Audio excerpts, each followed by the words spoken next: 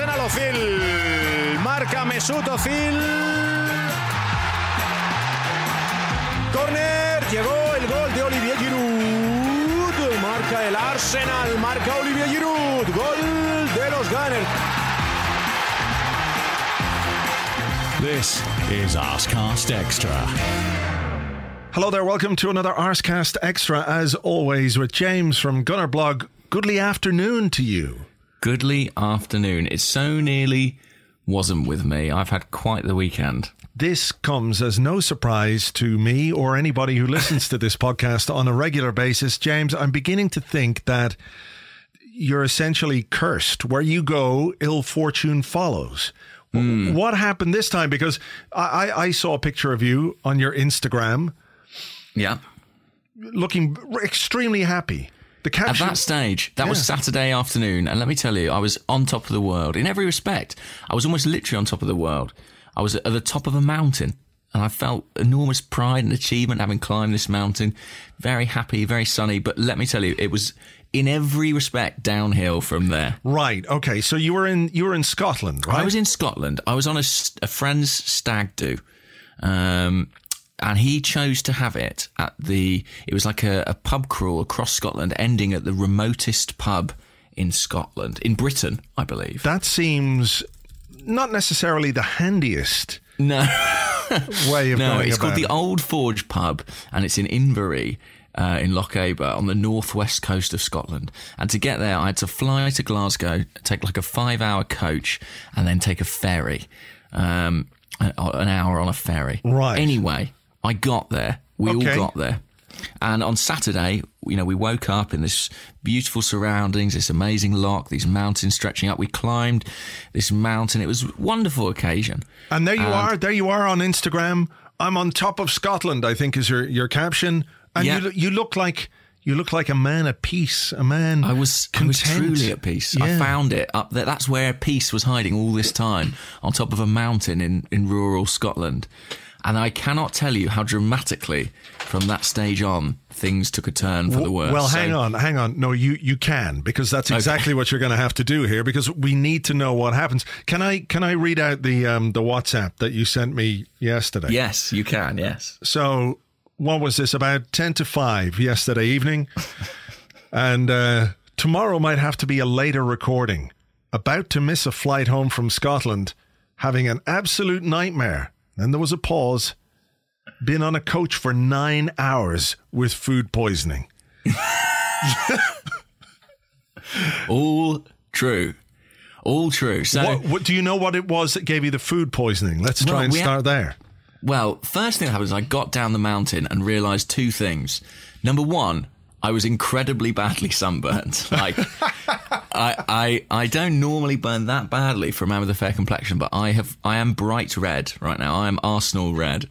So that was one thing. Right. Second of all, I very quickly realised I'd been bitten about 1 million times. Have you encountered midges? Yes, of course. Yes. Yes. Yeah. Well, this part of Scotland is absolutely infested with them. But normally midges just kind of fly around and they're in your face and they don't necessarily bite you that much. That was my experience of midges. Isn't that they've feasted upon me. Mosquitoes, when I lived in Spain, I have to say, I must be fucking delicious to mosquitoes, because they would eat bits of me regularly. Well, I also was led, like you, to believe that midges don't bite. I quickly found this to not be the case. Right. Maybe they just like, they like their meat crispy. And with my sunburn all over me, I was too appealing to them. So I was very hot and very itchy and very uncomfortable. Okay. Anyway, Saturday night came and went. We went to see a folk band play. Again, it was almost idyllic. I went to bed at a very reasonable hour. I had a few drinks, but nothing too heavy. And then I woke up at 3 a.m., having only been asleep for about an hour or so, with the most violent illness I can possibly describe. We're talking the D word here, are we? We're talking I was leaking in every possible direction from everywhere you can. Right. I mean, it was mental. My body evacuated itself. I will say, at one point the next morning, about 10 a.m, we were about to leave the hostel we were staying, and there was some debate over if I was sort of up to the journey.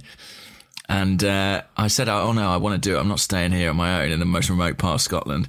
And then I briefly afterwards collapsed, fully clothed to my knees, emptying myself out of every direction. It was genuinely the worst I've ever felt. So this was all happening between 3 a.m. and about 11 a.m. I was just being sick. And what was it? What did you eat? A couple of well, there was a sort of barbecue the previous night on the beach, and I do wonder if maybe I just got unlucky. But I was sort of the only one, so who knows? Other theories include sunstroke, but I'm not sure if that. I've had sunstroke. One of the years we went on holidays to Spain. Actually, was there a Euro 2000? There was. There would have been, yeah. There was a Euro 2000, and went to the beach one day, and usually very careful about these kind of things. And it was a cloudy day. I think that's what did it. A cloudy day in Spain, just outside Barcelona, and I got sunstroke. I got, like, my head was enormously red, and we were in the hotel room, and I was lying there watching Euro 2000 on the little television that was in the room, under the covers of the bed, sweating and absolutely 100% freezing cold. I've never been as cold in my life. I've never sweat as much in my life. And at the time on the holiday, I was reading a book about David Bowie. And at one point I was lying there watching the football, and just a procession of David Bowies walked across the room. And I remember saying to Mrs. Black, can you see those? Look at the David Bowies. There's loads of them. They're just walking. I was hallucinating. I was cold. I was shivering. I did not get sick though. I didn't evacuate my insides from sunstroke. Well, there you know. Who knows? Maybe it was a combination of factors. I mean, I didn't get to see David Bowie. This is the thing. You don't expect to get sunstroke in Scotland. No. Nobody planned for this. I brought raincoats and everything. Yeah. We got lucky with the weather, but I got unlucky with my health. So imagine feeling like that and then being told, okay, now you've got to get on a ferry. So I did the ferry, which was, mainly spent, running below decks. Then it was like, well, we've got to do the 5-hour coach journey to Glasgow Airport. We'll definitely get you on your flight, don't worry. Obviously, 4 hours into that coach journey, there was some sort of accident and a closure of what appears to be the one road out of the Scottish Highlands. So we were told we'd have to take a 150-mile detour. Oh, my God. Yeah. The flight was at this point, almost a no-go. Several of us decided we weren't going to do that 150-mile detour. We were going to try and walk the several miles of road closure to the other side of the road of the accident. And then what? Get a taxi? Miles. Yeah, and then try and get a taxi from there. Because no cars could get to us, you see, where we were. So we did that, got in a taxi to Glasgow Airport. On the way, realised that we'd obviously missed the flight. Tried with very intermittent 3G signal, with GPRS and almost no phone signal. Tried to book other flights, realised that every other flight was gone. Got to Glasgow Airport, realised we could get a flight home from Edinburgh. So got a cab from Glasgow Airport to Edinburgh Airport. And got a flight home at 9:40 p.m, having set off at 10 a.m. Then we thought we were on the home straight, We thought, my God, what next? We won. We didn't cash out. We thought we had it. Then it got incredible. We got off the plane at Luton Airport. We booked an Uber cab, and the guy was spent an hour trying to find us. There was he couldn't make his way around the airport. And then when we got in the car, he literally was driving. We suddenly realised why it's taking so long. He was literally driving whatever the speed limit at 10 miles per hour. This taxi driver. So we were under 50 and he was driving at 10 miles per hour, and every car behind was beeping and screaming at us. What the fuck? I don't know. He didn't speak very good English, but at one point he turned to us and said, I've been driving 3 days. And he was about 60. So I don't know what happened there, really. He said, and then as we approached London, he said, this is the first time I've been to London. And I was like, I don't know what's going on. It took us about twice the length of time to get home. It was white knuckle stuff on the motorway, genuinely. It was going down the motorway at like 40 miles an hour, veering across lane to lane. I've never been so scared. Oh my goodness. So eventually got home at about 1 or 2 in the morning, and wow. I've spent today trying to rehydrate effectively. Right. Well, I just want to put it on the record here right now that if anybody ever offers us like a trip away somewhere, I'm not going. Not going with you. I mean, I'll meet you there. Perhaps, so, we could go to the same destination, but there's no way I'm getting on the same flight, the same boat, the same taxi, anything like that. No chance. I don't know what to say. It is remarkable. I just attract danger and misfortune. I would genuinely say it was one of the worst days of my life, with no exaggeration. Like, in terms of the sequence of events, it was truly incredible. Like, I mean, I just thought, it actually gets better. Oh, hang on. Got home. What now? I got home and there was a letter addressed to me. And as you know, it had been my, maybe you don't know, but it had been my birthday last week. So on the 16th. Right. So I was like, maybe belated it's belated post. birthday greetings. But it was, in fact, a fine for a driving misdemeanour of £130. So this after I had to spend an extra £250 just to get home. £130 on top of that. When I got in. So really, I mean, absolutely extraordinary. I actually feel a bit scared about doing the rest of this podcast. What the fuck? I mean, who knows? Anything could happen. Jesus. Well, that's... I mean, I'm in good spirits now, but there were times yesterday where... It was a bit bleak, dark. I'd say. Yeah, it was bleak. Dark. It was very dark. I didn't think I was going to make it, to be honest with you. Oh, my God. I mean, it's difficult enough to deal with all that, but on top of... I suppose there is the upside of that. After a certain amount of time, there's nothing left that you can expel from your body. It's all gone. That's it. And my body wouldn't let me put anything in it, really. So I was an empty vessel. I mean, that was the incredible thing. I've never felt so weak. I mean, I almost couldn't walk.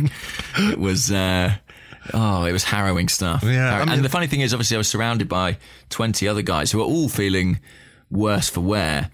But I found it I had no sympathy whatsoever. Yeah. And of course, they don't give a shit about you at that point, No, they've all got their own stuff going on. Oh, he feels bad. Who cares? We all feel bad. Exactly, man. we all feel bad. But I mean, I don't think they could quite conceive of the scale of it. Yeah. But there you go. I mean, at least I probably didn't put any weight on the stag do. Well, listen, I again, coming back to to my Spanish adventures, when we first moved over there, we went out one night and we had some tapas somewhere, and I think I must have got a bad prawn, and I remember coming home, and I don't quite know why I did this, but I ate a yogurt. And again, much like you, having gone asleep, I woke up at a couple of hours later going, I don't know whether to sit up or sit on the toilet or kneel in front of it or what. But I lost a stone and a bit in 2 days. Wow. So yeah, it can be unpleasant, that situation. It's it's a controversial diet. It's one with risks attached, but yeah, every cloud, I guess. Well, this is it. People pay like big money to Weight Watchers to lose that amount of weight. That's it. That's it. I mean, people are always going through all sorts of bizarre treatments to evacuate themselves, and I got all that for free. And they say there are no quick fixes. Nonsense. Well, exactly. They're not very pleasant. They're not very pleasant, but they exist. All you have to do is go to the very north of Scotland and climb a mountain. I mean, the problem is now I got all these bites, and at the time I didn't really notice them, but it's actually today that they're really coming to the fore. I'm the itchiest man. Add in sunburn as well. Right. It's an uncomfortable existence right now. Well, but I made it. I'm doing a podcast. You're here. I mean, and people thought there wouldn't be much to talk about in this show. Well, I'm glad you're here and in one piece, albeit very many itchy pieces. Thank you. Jesus. And thanks for my birthday present. What have you got me? I haven't received it yet, but I imagine it's... I did get a really old mobile phone you could have that nobody would bother stealing. It's one of those brick ones, that's good. You've got to carry it in a suitcase kind of thing. Is it one of those massive brick size ones? Yeah, exactly. It's got its own charger that you can carry around and plug into. I think you've got to plug it into Sellafield. Basically, it's the only way that you can charge it up into a nuclear reactor. But it should be safe. Well, it should be, but it is me. I mean, I wouldn't take anything for granted. Well, there you go. Well, belated birthday greeting. How old are we allowed? No, I mean, I know you're not... 30. 30. Is that all? That's all. But to me, it feels old, but... Yeah. I don't know. It's all a question of perspective, isn't it? It certainly is. To me, that's not very old at all. No. Well, I feel like 31 will seem a lot older than 30. I always basically measure myself in... I'm still at an age where I sort of measure myself in footballer years. You know what I mean? It's like, I'm probably looking at my last big contract soon. Yeah, pretty sure. Pretty sure. I have to look at my footballing age now in terms of Stanley Matthews. Yeah, he played till he was 50 something, didn't he? So, yeah. The big question is, if someone offers me, 3 years on more money, but I got offered 4 years on less, would I take 4 years because there's greater stability attached? Do you know what I mean? I know what you mean. Nicely done. Nicely done. Go. Nice segue into the whole Jamie Vardy thing. Did you see the interview with Arsene Wenger? I managed to see that while I was away. I saw bits and pieces. Wasn't it? Did you see the bit where she's asking about Jamie Vardy? He doesn't quite understand because of her accent exactly what she's saying, and then he goes, "Oh no, Jamie Vardy. Oh well, from what I hear, he's going to stay at Leicester." And the lady interviewing him goes, oh no. And he goes, yes. There was a bit of burn there, wasn't there, from Arsene, maybe? Yeah, I don't know. I thought that was great. I loved the little weird background music of the interview as well. It's a very strange clip. Like, when I saw it come out, I was like, is this real? Is this part of my sunstroke fever dream? Am I hallucinating this? Yeah. I mean, should we talk about that? I feel like we should. We should. So do you take it at face value? It's always difficult with Arsene, isn't it? It is. I mean, there's always part of you that goes, oh, we could be playing the old Arsene Wenger game here. But I don't know if he plays that game as often as people think he does. I think most of the time he actually just tells the truth. And then sometimes he might say something and then there's the old double bluff, or somebody, something happens like the old, I've never even heard of Santi Cazorla. And then 2 seconds later we sign him, whatever happened there. But for the most part, I think he's on the level. And I suspect that that's the case with this. I think Sky Sports put out a story today saying something like, oh, he's still decided. Do you know what I mean? Yeah. But I mean, everyone's going to hedge their bets with that story. But I think, it did seem as if David Ornstein of the BBC effectively confirmed the story, didn't he? Saying that Vardy, essentially, it sounds as if he sort of hasn't got back. It's maybe that's all Arsene Wenger knows. What's happened in the press, the 80% likely to stay at Leicester thing, and even Ornstein's tweet was he's leaning towards staying at Leicester. So there's nothing like definitive 100%. He's definitely staying at Leicester. Although the Leicester owner did say, I think he's probably going to stay. You'll see the news, very shortly, is what he said. So maybe they've had an indication from Vardy that he wants to stay. I mean, if he does stay at Leicester, how do you view it? Is it a snub to Arsenal? Is it a slight on Arsenal? Does it show that Arsenal's reputation is not what it was? Arsene Wenger's reputation not what it was? Our ability to attract players? Well, how would you view it? I mean, I hate to answer your question with a question, but I don't hate it enough to not do it. Right. One thing I've been pondering this weekend is, had it not been Arsenal, had it been another of England's big clubs, say a Manchester United or a Manchester City or a Chelsea, do you think that Vardy's answer might be any different? No, I don't think so. I think this is more about Leicester being able to compete with Arsenal financially than anything else. And maybe he just really likes it at Leicester. Maybe he loves it there. I mean, one thing I would say is that if you look at the culture of Arsenal, he doesn't seem an obvious fit. No. Is that fair to say? Yeah, I think that's reasonable. Because who's going to be his drinky? Well, I mean, maybe Jack, but aside from that, yeah, I do wonder. Leicester are bound together by this great sense of friendship as well as being a good team. Okay, but what happens if he stays, if Vardy stays, and then Mahrez goes, well, fuck it, I'm off, and Kante goes, listen, I'm not fucking hanging around here. I've been a star of the European Championships. I'm off too. Do you think maybe that's a consideration for him as well? Maybe. I mean, he might think, yeah, but I've guaranteed myself $100,000 a week for 4 years, and I'm somewhere that I'm and I'm happy. And even if the team drops away, I feel like I'm somewhere where I'm comfortable and I enjoy my football, and I know I'll be first choice. Look, I do find it slightly bewildering. I would have thought that he would see that he's achieved pretty much everything that he can at Leicester. Like, I'm not sure it will get high. I'm not sure their trajectory will go higher than this point. Higher than top.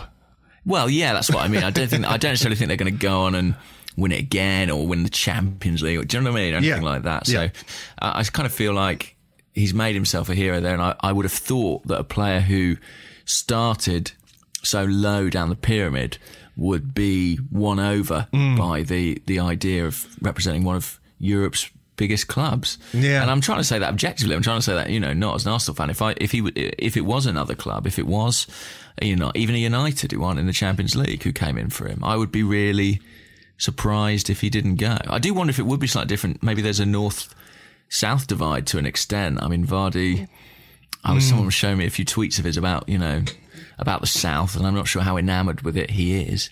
Well, what about it? What did he say about the South? I can't remember. It was something about soft Southerners or something like that. I just wonder if Leicester is, I don't know, if he feels like he's at home there. I do find it baffling, and if I'm honest, there's still 20% of me that thinks that he will, in the end, give his answer as a yes to Arsenal. Yeah, I mean, I wouldn't rule it out completely. The problem for Vardy is surely Arsenal will need to move on. Well, that's it. I mean, I think maybe there's a little bit of pressure being put on him with the David Ornstein tweet. Do you think that's possible, that Arsenal are pursuing other options now? And that's in the public domain. So maybe this is a way of saying, look, it's still there, but you've got to make your mind up quick, fast, matey. I mean, yeah, but the issue is that he said he doesn't want to think about it till... yeah, but that's nonsense, though. Of course he's thinking about it. And of course he's going to wonder about it and deliberate and all those kind of things. It's not as if he goes into the European Championships and just goes, boo, and, doesn't think about anything else. Of course he's going to be thinking about it the whole time. It's making it a public issue so that people will say, well, look at him, isn't he great? He's only thinking about England, because he hasn't said anything public about joining Arsenal or leaving Leicester. But, I mean, we know that he's obviously going to be thinking about it. It's going to be a decision that plays on his mind. I mean, in reality, if you were to say, if you truly, truly wanted to focus on England 100%, you'd have made your mind up before you went to the European Championships, one way or the other. Right? So I don't think anybody buys that nonsense that he's not thinking about it, or whether he lets it distract him or not is another thing. I don't think it's a distraction anyway. As soon as you go out in the pitch as a player, you're not worried about where you might end up or what your move might be.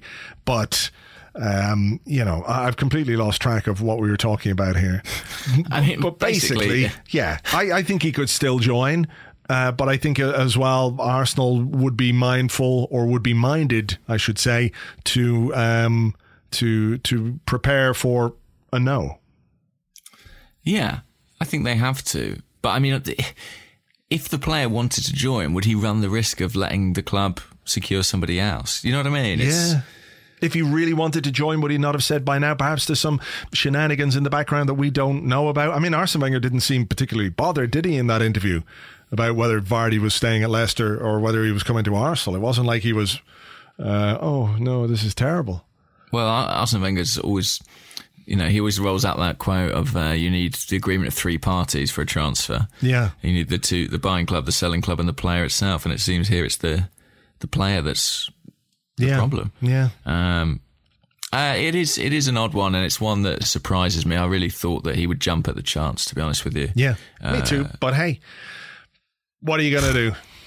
What are we going to do? What are we going to do? What are we going to do? What are we going to do? The panic begins in earnest.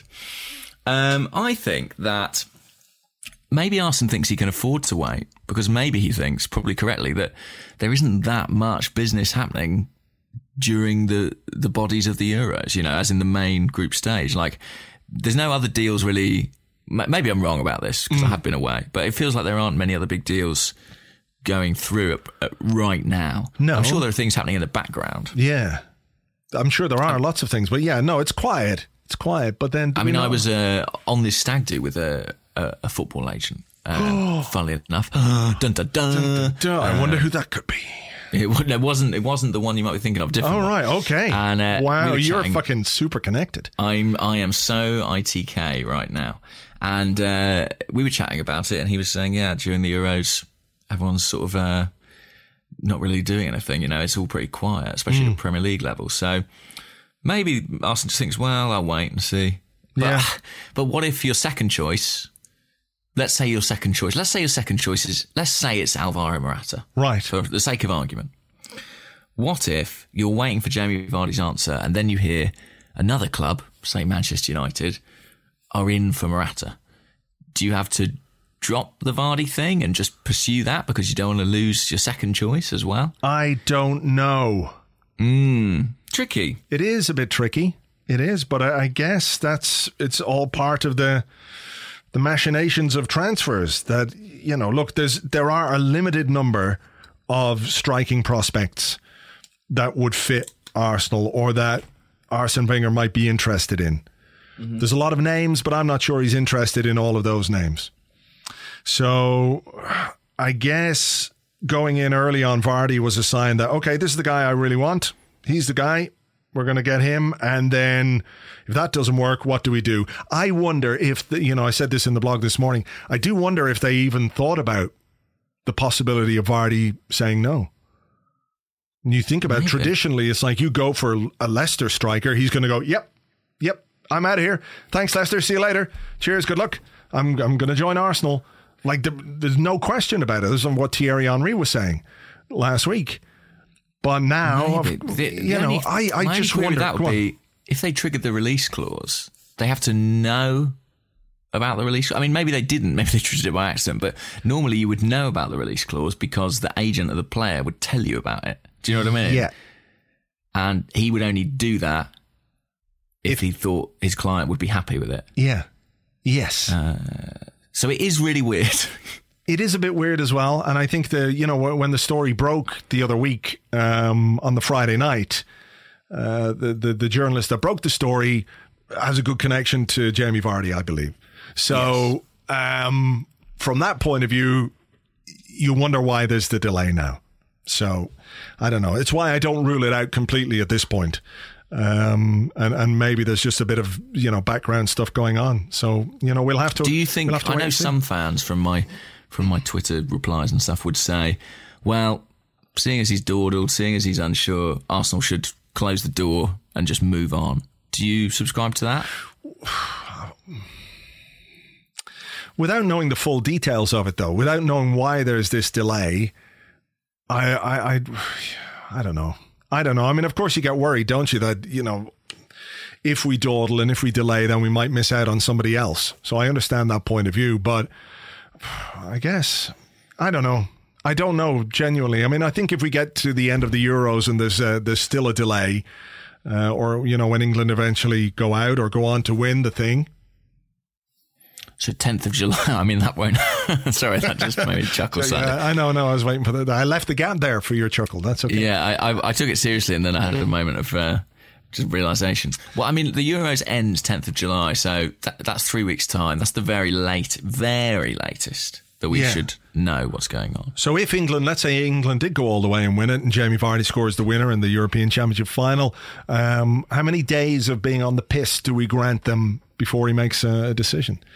Pre-season starts on the whatever of July, the 7th or the 4th or something like that.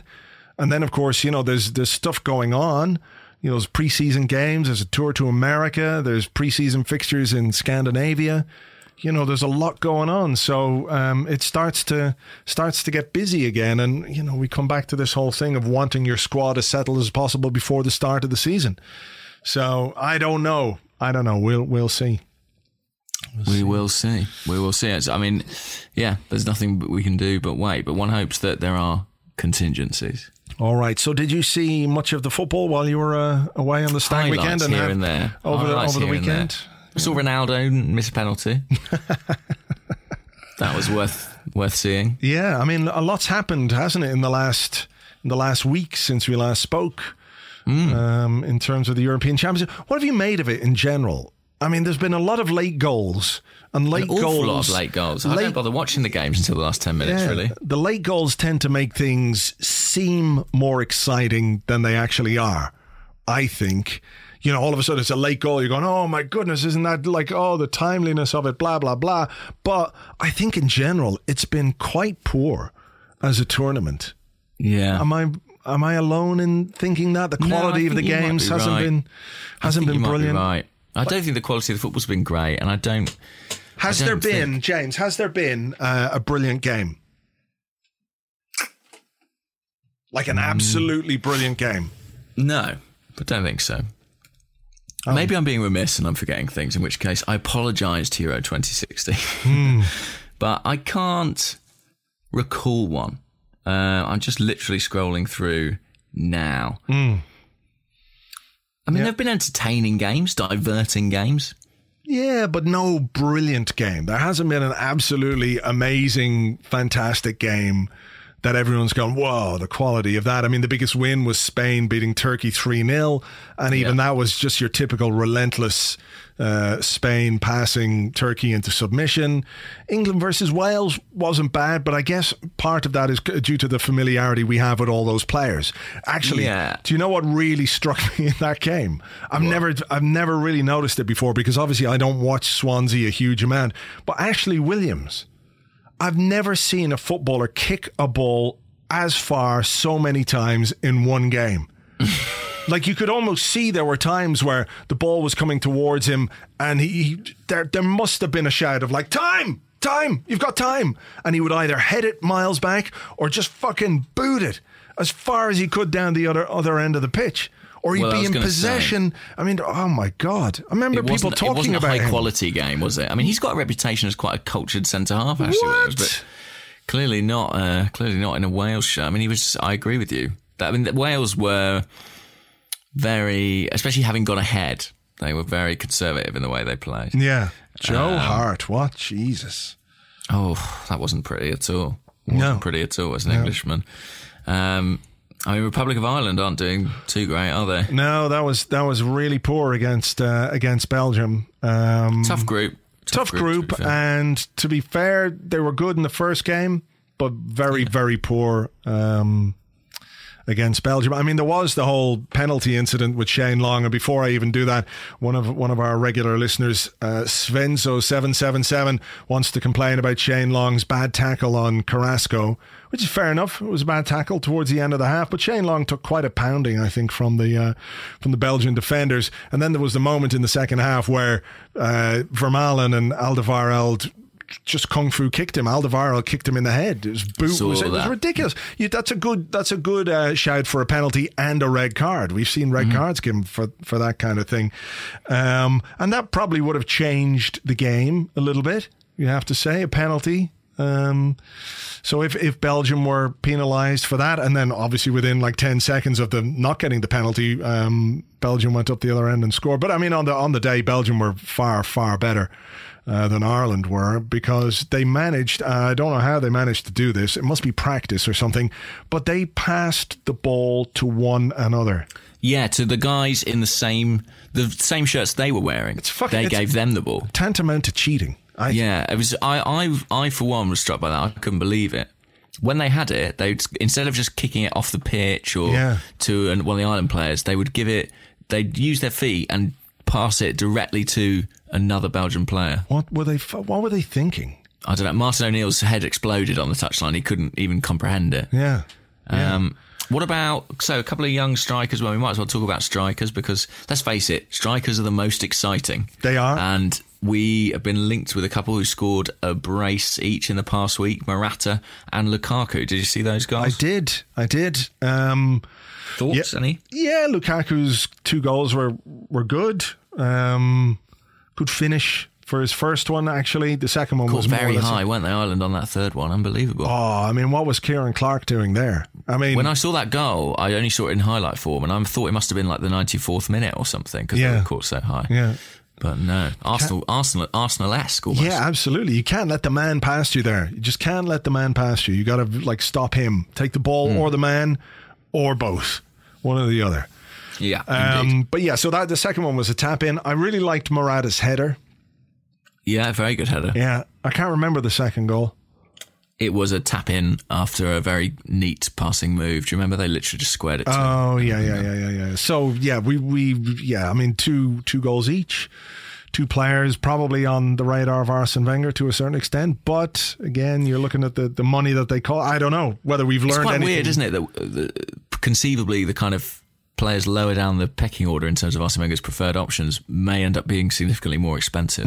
Well, because of their age, I guess. Yeah. You know? They've got a few more years in them than Jamie Vardy does, so that's probably and me. That's so probably there you go. Yes. So yeah. What else has happened? Have you seen a team that you think they're the ones? They're the No, I mean nobody's been brilliant. I don't think there's been any really Spain, obviously, because they're just so technically accomplished. France, not so much. I mean they've been okay. No, yeah, but traditionally tournament winners don't start great. I think I think it's momentum can be a big thing, especially for a home nation. Yeah. Well, Italy surprisingly good, I think. Yeah. Or unsurprisingly good. Maybe perhaps. unsurprisingly, given it's an international tournament. Yeah, I mean defensively they're very Italian, which is good, and they've they don't have a huge amount up front, but they've got some goals. Germany, can't say a lot about Germany that we don't already know, so we'll have to wait and see. But it's one of those, because it's a big tournament, because there's so many teams in it. We'll we've got this quarterfinals, and then have we got like a round of 16? Is that the way it's going? Yeah, round of 16. I mean, that's bullshit, isn't it? It really is. Yeah, it's pretty crazy. So yeah, we'll have to see. England, of course, in action tomorrow. And Wales today. Is it today? Is it tonight? England, Slovakia, yeah. Oh, it is tonight. Okay. It is tonight. Jack Wilshere set to start. Right. A heavily changed team, apparently. Jamie Vardy also going to play. Okay. So 6 changes for England. Right. That'll be... Because I guess they're, exciting. feel that they'll be through, but they need to win the group, really. Yeah, I'm just trying to think. Is there anything else that's caught my eye? Did you see Jens Lehmann? I didn't see that, no. Okay, Jens Lehmann posted a video from Paris. This is I'm going to play it here. Okay. Imagine, if you can, Jens Lehmann smiling in the smiliest way possible. Okay? Imagine how kind of disconcerting it is, because we know Jens is just a little bit of a character, maybe a little bit. Would people say mad? I don't know. Mad Jens. Yeah. They did call him that. But he's standing with the Eiffel Tower in the background. The Eiffel Tower's all lit up in the background. There's obviously a fan zone or something like that. Lots of fans milling around. So Jens is giving it the full, sharky smile into the camera, and this is what he says. This is amazing, Paris. I'm standing here in front of the Eiffel Tower. What a magic. What a magic. That's been one of my favorite. Magic. What a magic. It's been one of my favorite bits from the European Championship so far. Have you enjoyed the punditry? What did you make of Neil Lennon's comments about Granit Xhaka? What did he say? That he reminds him of Charlie Adam? He said, I haven't been impressed. He reminds me of Charlie Adam. Right. Well, I guess that says a lot more about Neil Lennon than it does Granit Xhaka, or indeed Charlie Adam. Did you see our man Granit playing against France? I did. I watched bits of that, and I watched him in the previous game against who was it? Romania. Yeah, Romania. Yeah, and I was impressed. I thought he's been one of the best players of the tournament, one of the best midfielders of the tournament. Certainly, he's certainly been completing a lot of passes. There are a lot of those tweets going around with big stats in them. Yeah, Granit Xhaka completed passes 3,007. 4,000,006. Yeah, so he's been good. But apart from that, the Arsenal interest has been quite minimal. Olivier Giroud had one of those nights for France. Seen those before. Yeah, seen those a few times before. Thomas Rosicki's hamstring exploded. Oh, poor Thomas. I saw it happening. Sad. At the time, I saw it going, oh no, that's it. That's his international career done and dusted. But he stayed on the pitch and hobbled around, and the Czechs got a late equaliser in that game. Kind of weirdly reminiscent of how his Arsenal career ended in some ways, wasn't it? Yeah. I'm just trying to think of anyone else. Hector Bellerin apparently is due to play for Spain in their final group game. Oh, that'd be good. As they change the team around. Yeah. Because they've obviously topped the group, yeah. And what about to move aside from the Euros, what about the Copa America? You've been keeping an eye on David Ospina's heroics for Colombia? Yeah, penalty saving. So it's going to be Colombia versus Chile in the semi-final. So that's Alexis versus Ospina. That could be quite good. Could be tasty. Yeah. But I'm trying to think if there's any other Arsenal news. I mean, obviously, young goalkeeper Ryan Huddart has left the Emirates Stadium and joined National League side Eastleigh on a season-long loan. Well, I think that's the move that caught everybody's imagination last week. I didn't bring it up because I assumed everyone else has talked about that already. Yeah. Did you see the Swiss shirts last night getting ripped all over the place? They were, not the sturdiest, were they? No, they weren't. I like Shaqiri's comment. The little fat guy that plays for Stoke. I'm aware of him. Yeah, he says, I hope Puma don't make condoms. Did he actually say that? Yeah. Fair play. Yeah. That's hilarious. But funny enough, didn't we talk about this on the show and say it was potentially a good idea because you'd win lots of free kicks because it'd be obvious your shirt was being pulled? I think we did say that because a number of people were tweeting it at me going, remember that time you were talking about this on the podcast? And I was sitting there going, no, I don't. We talk about a lot of shit, but we must have said that at some point. Yeah. So maybe that's what it is. But I think probably they might want to make sturdier garments than that. And the ball burst. When's the last time you saw a ball burst? Not for some time, not since I was a kid. Yeah. By the way, aside from the Ryan Huddart story, there is another story about a goalkeeper on loan, which is that in the last couple of days we've seen some reports that Wojciech Szczesny is going to be heading back to London. Yeah. I'm okay with that. I like Szczesny. Yeah. I wouldn't mind a Szczesny Czech or a Czech Szczesny 1-2 for Arsenal next season. I think that'd be as good as anybody's got in Europe, to be perfectly honest. Yeah, if he's up for it, I'd love to see it. That is the question. Will he be up for it, though? Yeah, exactly. All right. Well, there we go. Have we done part one? I feel like we've been going for a while. We have, all right. We have. There was a lot of stuff about me being sick, so that ate up a chunk of the time. Yeah, we had to add in some extra stuff here. I'm trying to think, is there anything else that we've missed? I don't think there is. So we should probably, let me just double check here. Anything? Okay. No. Draxler. Arsene Wenger talking about Draxler, and Draxler wants to leave Wolfsburg. Maybe we could talk about that in the questions. Maybe I'll have a question. I think I've got a question about All right, Draxler, okay, we'll do that. Come back to that. Oh, the fixtures. The fixtures. Hard, aren't they? Every year. Yeah. 20 times away from home. 19 times, sorry. Yeah. That sounds a bit tricky. First game of the season against Liverpool at home. Liverpool and then Leicester. Jamie Vardy's hat-trick for Leicester. Oh, my God. Absolutely inevitable. Yeah. Look, you have to play the teams at some point, so, I mean, one thing that did strike me is that our final few games are pretty dicey. Are they? I think there's Manchester United late. Let me see if I can find it. Hang on. I remember thinking, oh, no, we'll have to have won the league in March or something. Yeah.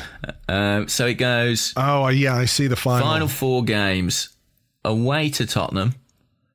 At home to Man United, away to Stoke, and then at home to Everton. Away to Stoke. Final 2 away games, Spurs and Stoke. Yeah. Poor travelling fans. They're not going to be finishing this season on a high, are they? Having to go to those places. Yeah. What's around Christmas? Everton at home, though. That could be, that seems nice to me. We've done that before. Everton might be good next season, though. They've got a new manager, new money. Who's the new manager? Ronald Koeman. Oh, yeah. Yeah. Koeman. Well, I'm sure he will safely ensconce them in mid-table like he does with every team he manages. Probably, but you never know. We'll see. You've got to play all the games, haven't you, at some point? Yeah, for sure. Fuck it. Just get on with it. No point complaining. But it is interesting how it, it's that word narrative, isn't it? The order of the fixtures sort of informs the narrative. I mean, if we get off to a bad start with Liverpool and Leicester in the first 2 games... the Leicester match is 10 days before the closure of the transfer window. There'll be absolute riots if we haven't done significant business and we start badly. Let's not think about that now. Okay. Go put some calamine lotion on your itchy bits, and we'll come back with part 2 in a second.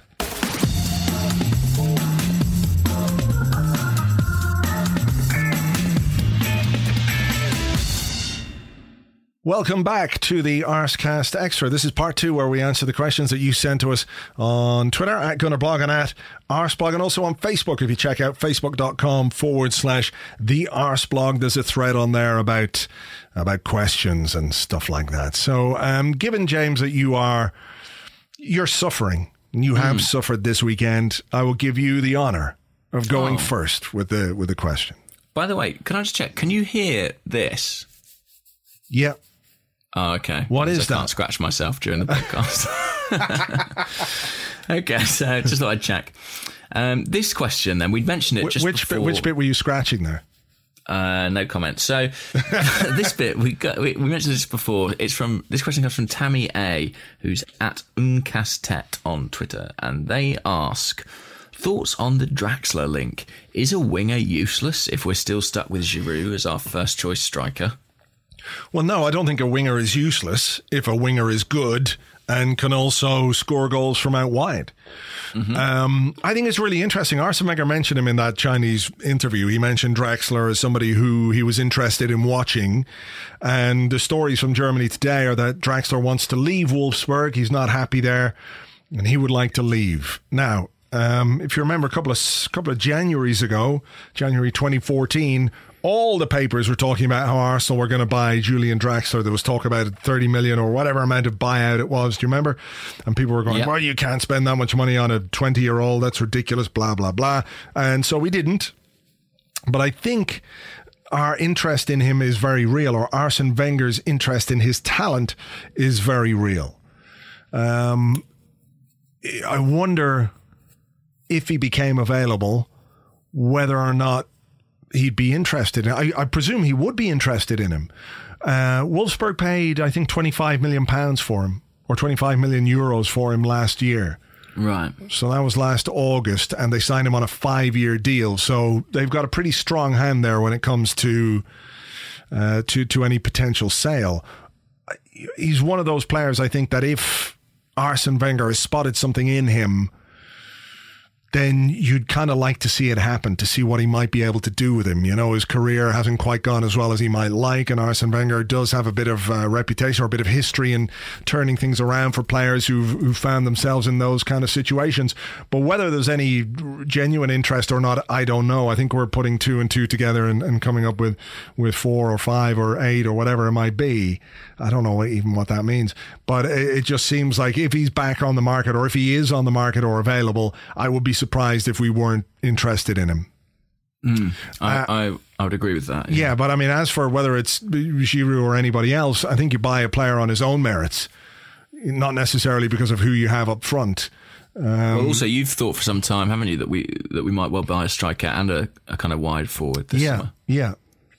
And I do know, I mean, there was interest in Mkhitaryan, which I believe had gone places and then seems not to have for one reason or another. So maybe interest in him was dropped because we're after somebody else. There was a Lille forward as well, a Lille midfielder linked as well, Sofiane Boufal, I think his name is. That, yeah. He's a Moroccan international.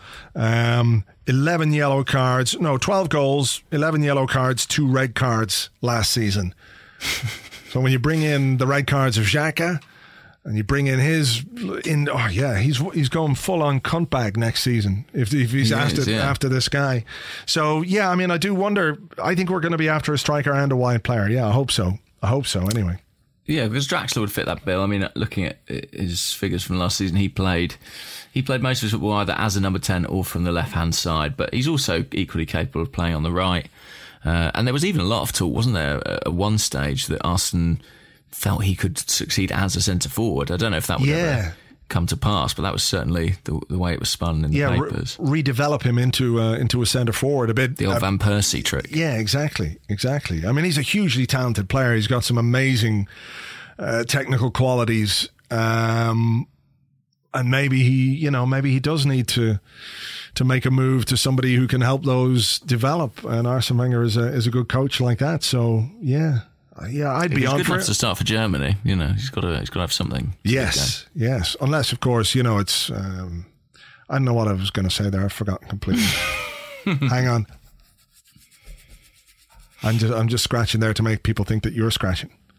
Great, thank you. That's okay. I'm also scratching. I'm just doing it further from the mic. Oh, good idea. A body part that's further from the mic. My feet. All right.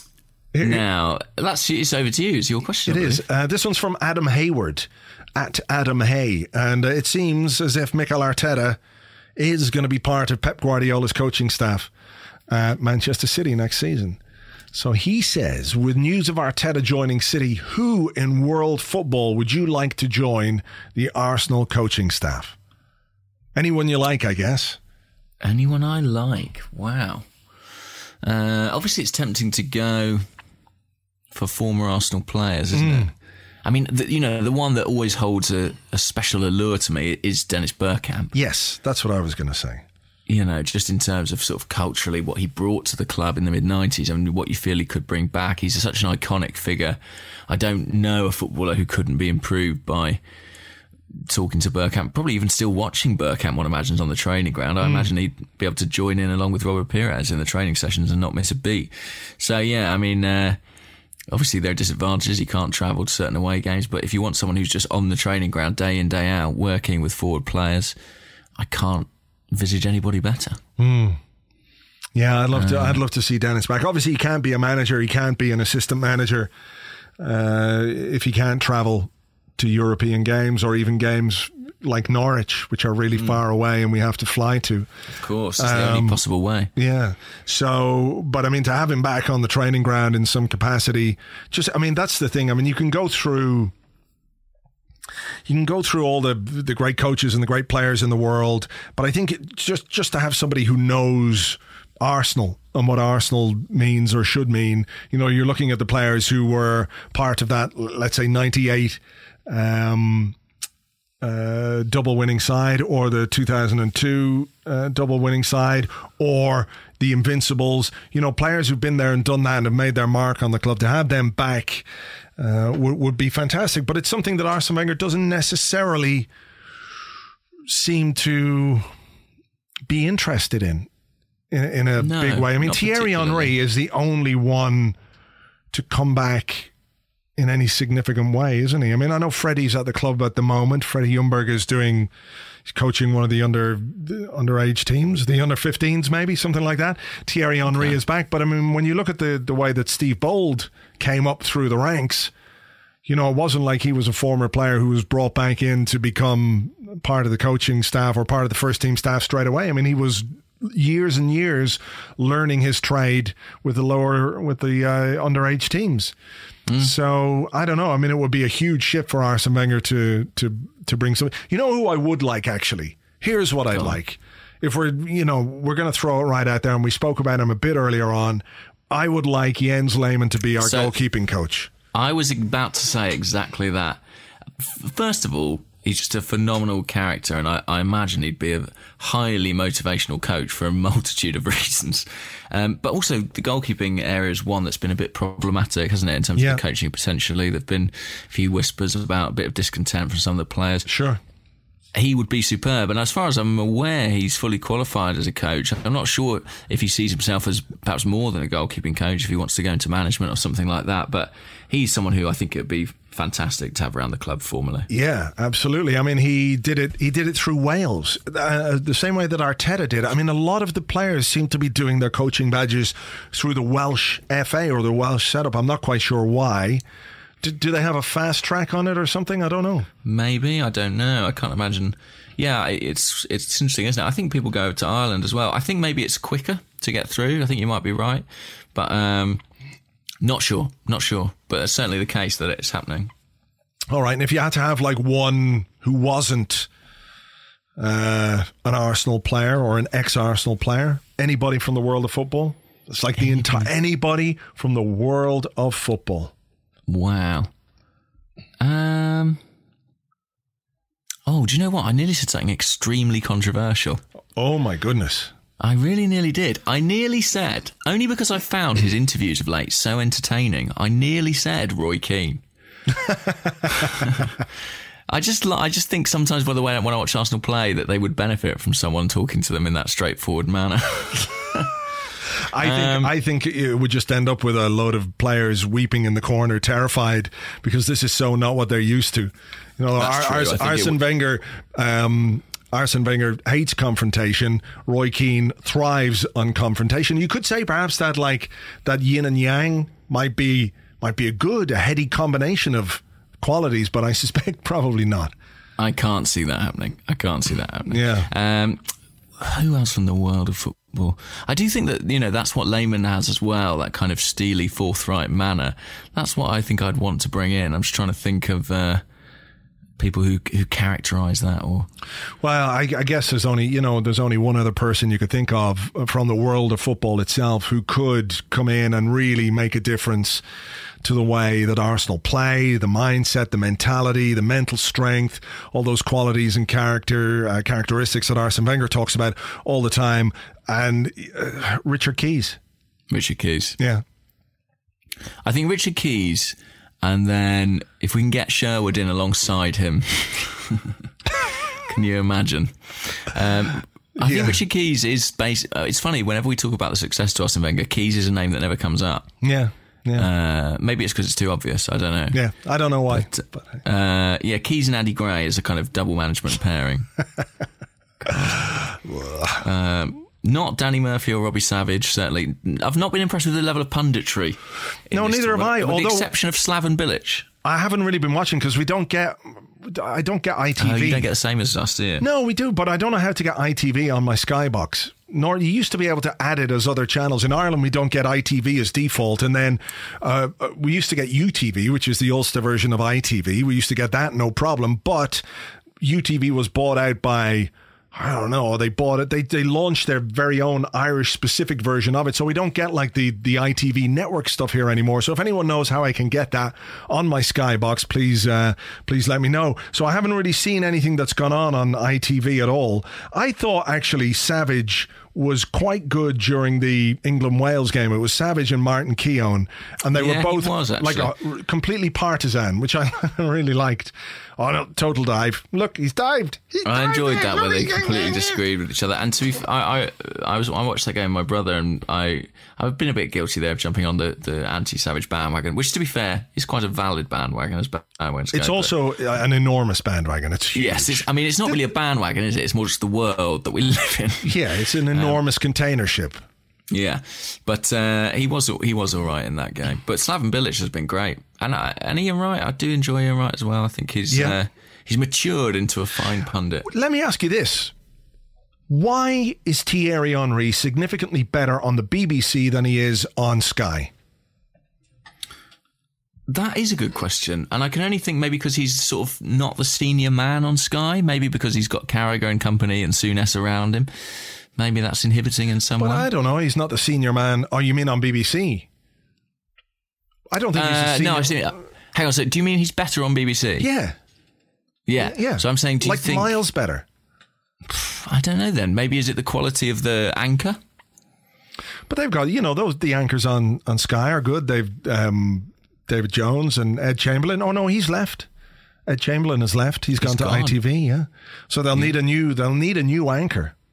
Hey, I could do that. That'd be great. That would be good. You'd be great. Could I sit in the back and chip in? Yeah, for sure. Perfect. I'll just be sat at the back there scratching away. Whenever there's a bad game, we can just talk about, James, what happened to you today? Oh, well, I was just walking down the road and a tractor fell out of the sky and crushed both my legs. And then while I was lying there screaming in agony, a dog came along and ate my Mickey. That would be, look, I think that would raise the level of football coverage significantly. If anyone out there is listening from the BBC or Sky. And we can bring even more out of Thierry Henry. Yeah, we'll get the absolute best out of him, but he is better on BBC than he is on ITV. So I don't quite know why that is, but there you go. It's like Jamie Vardy at Leicester. He just feels at home there. Yeah, maybe so. So let's have a question. This is a silly question. Oh, no. But I think we'll have a discussion about the context of it afterwards. I mean, I'm giving too much away. So it comes from Codchops at Codchops81, and they ask, with all this talk of Vardy and the need for a world-class striker, has everybody forgotten that we have Sanogo on loan at Charlton? Hashtag the new Henry. Now, bless Yaya, but I did raise this question mainly because I wanted to know what you think will become of him in this summer. I think what will become of him? He's going to be 24 next season, I've realised. Well, I mean, you're stumped, aren't you, with Yaya? There are times I wonder if it's like a piece of performance art that I don't quite understand. You know, I mean, I remember that day of the FA Cup final. I remember it well because, you know, it just wasn't going our way, and we brought him on, and everybody. It was a bit like going to see Stomp in concert, wasn't it? Just clanging around, just smashing into stuff. And he made a difference on the day. I mean, from a football, I think he win the corner from which Koscielny scored, and just generally speaking, he put himself about in such a way that nobody had any idea what to do with him. My feeling on it is that he was like a cheap punt that Arsene Wenger, and I said punt, just decided to take a risk on the way he has done throughout his Arsenal career. He's brought in these 400,000, 500,000 pound players or free transfer players that if they do something, if they somehow manage to kick on, well, then all of a sudden it looks like a great thing. And if they don't, you know, it's like, well, what the fuck is that guy all about? And we've seen a few of those down the years. I think with Sanogo, I don't know. I don't quite see what Arsene Wenger saw. I'm not sure exactly what it was. I don't think he's as bad as people say, but I don't think he's like any business being anywhere near the Arsenal first team. And I think what he did more than anything was highlight the paucity of options available to us over a couple of seasons. That if we didn't have Giroud, we had Sanogo, and that was more an indictment of Arsene Wenger's squad building than Yaya Sanogo himself, if that makes sense. Yeah, it was a ludicrous state of affairs. What I think might happen to him this summer, he'll score 7 goals in the Emirates Cup again. Oh, there's no Emirates Cup, is there? No. Yeah, so it's really tough times. So he's going to score 8 goals against the MLS All-Stars in America, and everyone will go, that's it, we found him. And then ultimately he won't be anywhere near the first team. I think he's going to have to leave, probably. He should go somewhere else and play some regular football somewhere. I mean, he did okay at Charlton. He got a hat-trick in one game, and you know, maybe that's kind of his level. I don't see him necessarily doing a Coquelin and coming back and all of a sudden staking his claim as the team's number one striker. So yeah, that's what I think. Yeah, I don't think it's going to... I think he'll go down in the sort of... with the Amari Bischoffs of this world, won't he? Yeah. A little bit like that. The Stefan Maltz kind of signing. Yeah. I suppose a bit like Bischoff in the way. Promising player with big injury problems early in his career. I think the manager felt if he could get him fit, then there was a player in there. But the truth is, Sanogo's really struggled with injuries even since he's come to Arsenal as well. And... hasn't developed sufficiently, and I think we'd probably struggle to sell him now, but I imagine a loan spell, another loan season, maybe a permanent deal at the end of that. Yeah. Who knows how long he's got left on his contract? It's unclear, but I think his days as a part of the first team squad. This must be his last year. When did he join? He must have joined in 2013, feels like forever, was it? Doesn't it? Yeah, let's see. Yeah, Sanogo. Let's have a go. Well, he joined at the end of his contract with Auxerre, and that was in 2013. Right, so 3 years. So he could have 2 more years left. I doubt we gave him a 5-year deal. No way. Do you think? No. Well, I'd be very surprised. I'd say he's probably in the last year of his contract. Actually, let's have a look at transfermarkt.de, and they usually give your contract length. Contract until June 2017. So he's in the final year of his contract. So, you know, I'd say we'd be prepared to let him go. Yeah. Well, thanks for the memories, Yaya. It's been fun. Been a bumpy old ride. All right. Here's one from Jonathan Houseman at Johnny Housem. And he says, have you any concerns about Arsene Wenger's comments about signing 3 players maximum? Is it a hint he hasn't learned any lessons from last year? Say that again, sorry. Right. Sorry, I've completely not heard that properly. Okay, so I think there were some quotes from Arsene Wenger saying that he'd be signing 3 players maximum. Oh, yes, I saw that, yeah. Right, so any concerns that he hasn't learned has he not learned his lesson? I don't know. I mean, he said that before the end of the season as well, that ideally you want to bring in about 3 players. You know, that's a good balance between refreshing the squad and stability. The issue is how many players he might lose, isn't it? Like, if several players leave, he's going to have to refine that number. I remember you saying that you consider... When he says that, you think he means if nobody leaves, then it'll be 3 more.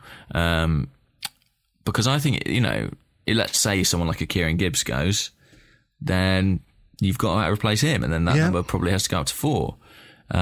So I think, 3, and 3 that includes Xhaka, doesn't it? Yeah, could do. I mean, 3 would be a good number, but I'm not sure. I think we'll end up having to do more like 5. Yeah, I think I said that a couple of weeks ago on the podcast. I would like 5. I don't mean 5 £50 million players, but I think we need 5 players. Well, I mean, so do you have concerns? I have some concerns, but I think it's very unlikely that he would come out and say 5 players anyway. I think I hope he means what you think he means, that it's 3 plus any potential replacements. I mean, Xhaka's 1, a centre forward's definitely another. Yeah. I would personally quite like a centre half. Yeah. Personally. I believe, I do wonder if there's stuff bubbling under, because I think the Bolton guy, I think we're after him. Right. Is that a signing for the first team, or? Maybe. I guess. Who else? I don't know. I mean, 20 sounds young, but 20's not young necessarily these days when it comes to I guess it's just a big leap, isn't it, for a player from the bottom of the Championship to the Champions League. Yeah. But he can play at fullback as well, I believe, Rob Holding. Yeah. Don't know if that would be a factor. Yeah, I don't know. I think that 3 would be... I think we'll need more than 3. And I think Arsene must know that. He must know that, especially if players go. Yes. I guess it depends who's going to go. It's always alarming. Always alarming to hear that from him. Yeah, I agree. Just get them in. Spend the money, get them in. Stop worrying about stuff and things. They have tried, it appears. They have tried. So. Yeah. Not hard enough, though. Not hard enough. Try harder. Vardy. All right. Have you got another one? I can find one. Hang on. Give it a second. Yeah, that's all right. Okay. This one is just not about football at all. Okay. This is from the Loneliest West, and they ask, would you rather have shoes on 24/7 or bare feet 24/7?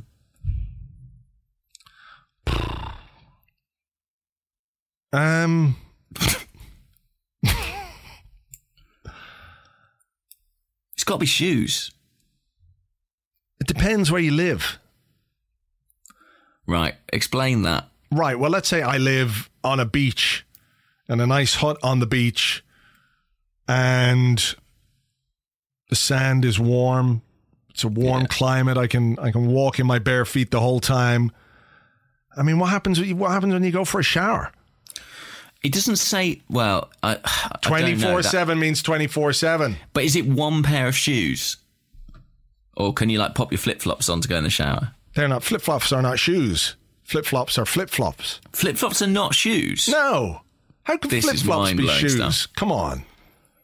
Right, well, I would categorise those. So are we? Do you think it's one pair of shoes that never comes off? I think he's talking about shoes. I think he's talking about a pair of George Webbs or something. Just, shoes. We're not talking footwear. Not even trainers. No, shoes. Trainers are not shoes. Trainers are trainers. Flip-flops are flip-flops. Sandals are sandals. Have you ever tried to sleep in your shoes? I have, from time to time, fallen asleep in my shoes. Are there any consequences? Is it uncomfortable? Well, no, because I'm too drunk to notice. You're comatose, exactly. Yeah. I think it's got to be shoes all the time. No. There are two. No. No? No. Bare feet for me.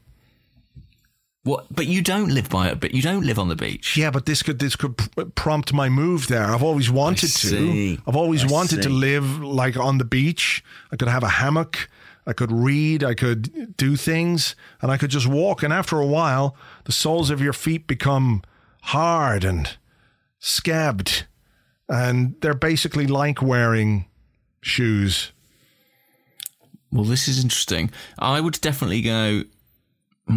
Yeah, I'm going shoes. I have to walk around the streets of London. Yeah, and I like the beach, but if I move to the beach, I'll get like bitten by the midges again, or killed by a tidal wave. Or a land shark. I'll stay in safe London, where I got held up at gunpoint the other day. Yeah, exactly. Okay, well, shoes. No, I just couldn't wear shoes all the time. It would just trying to go to sleep with shoes on.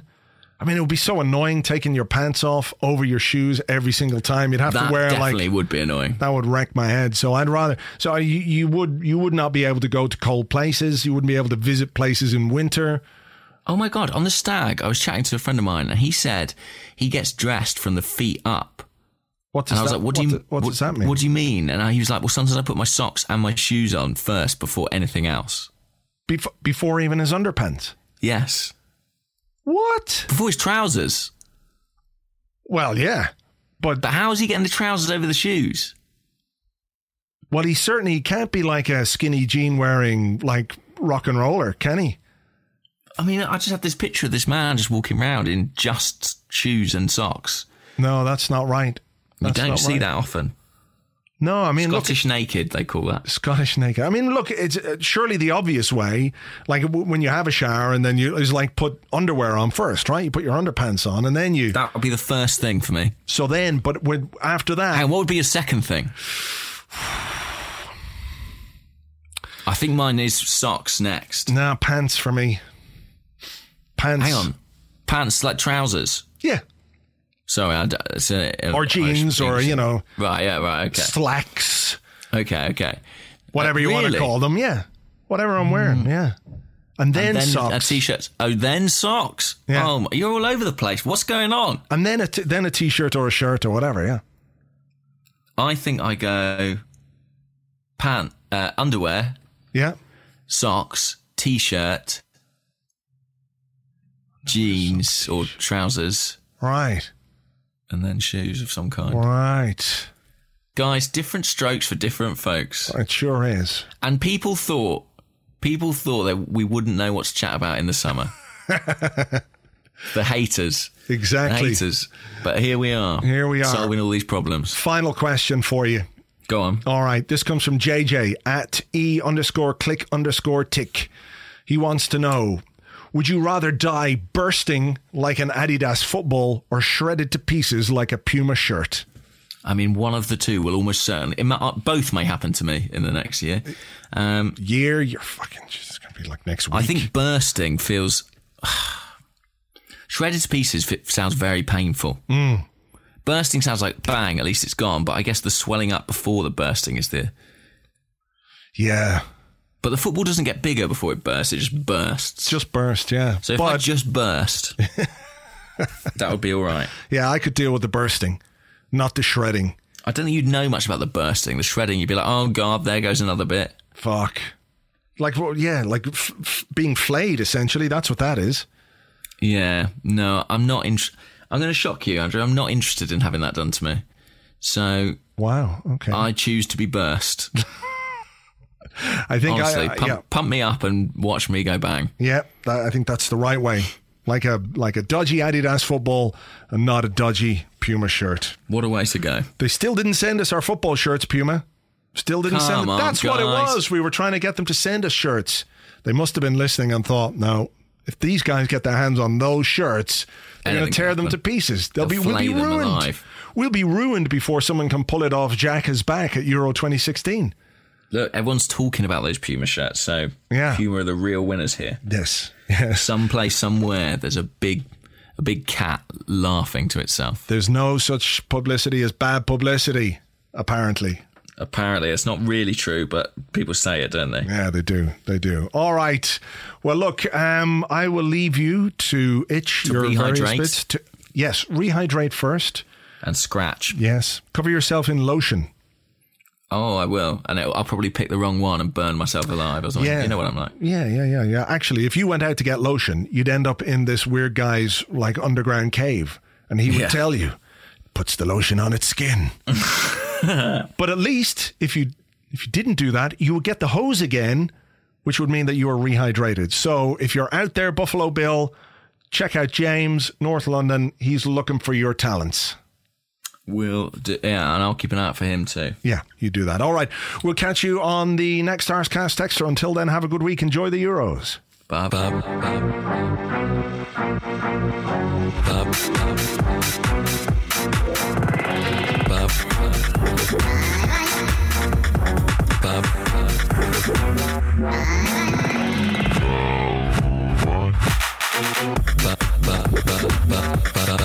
Bye.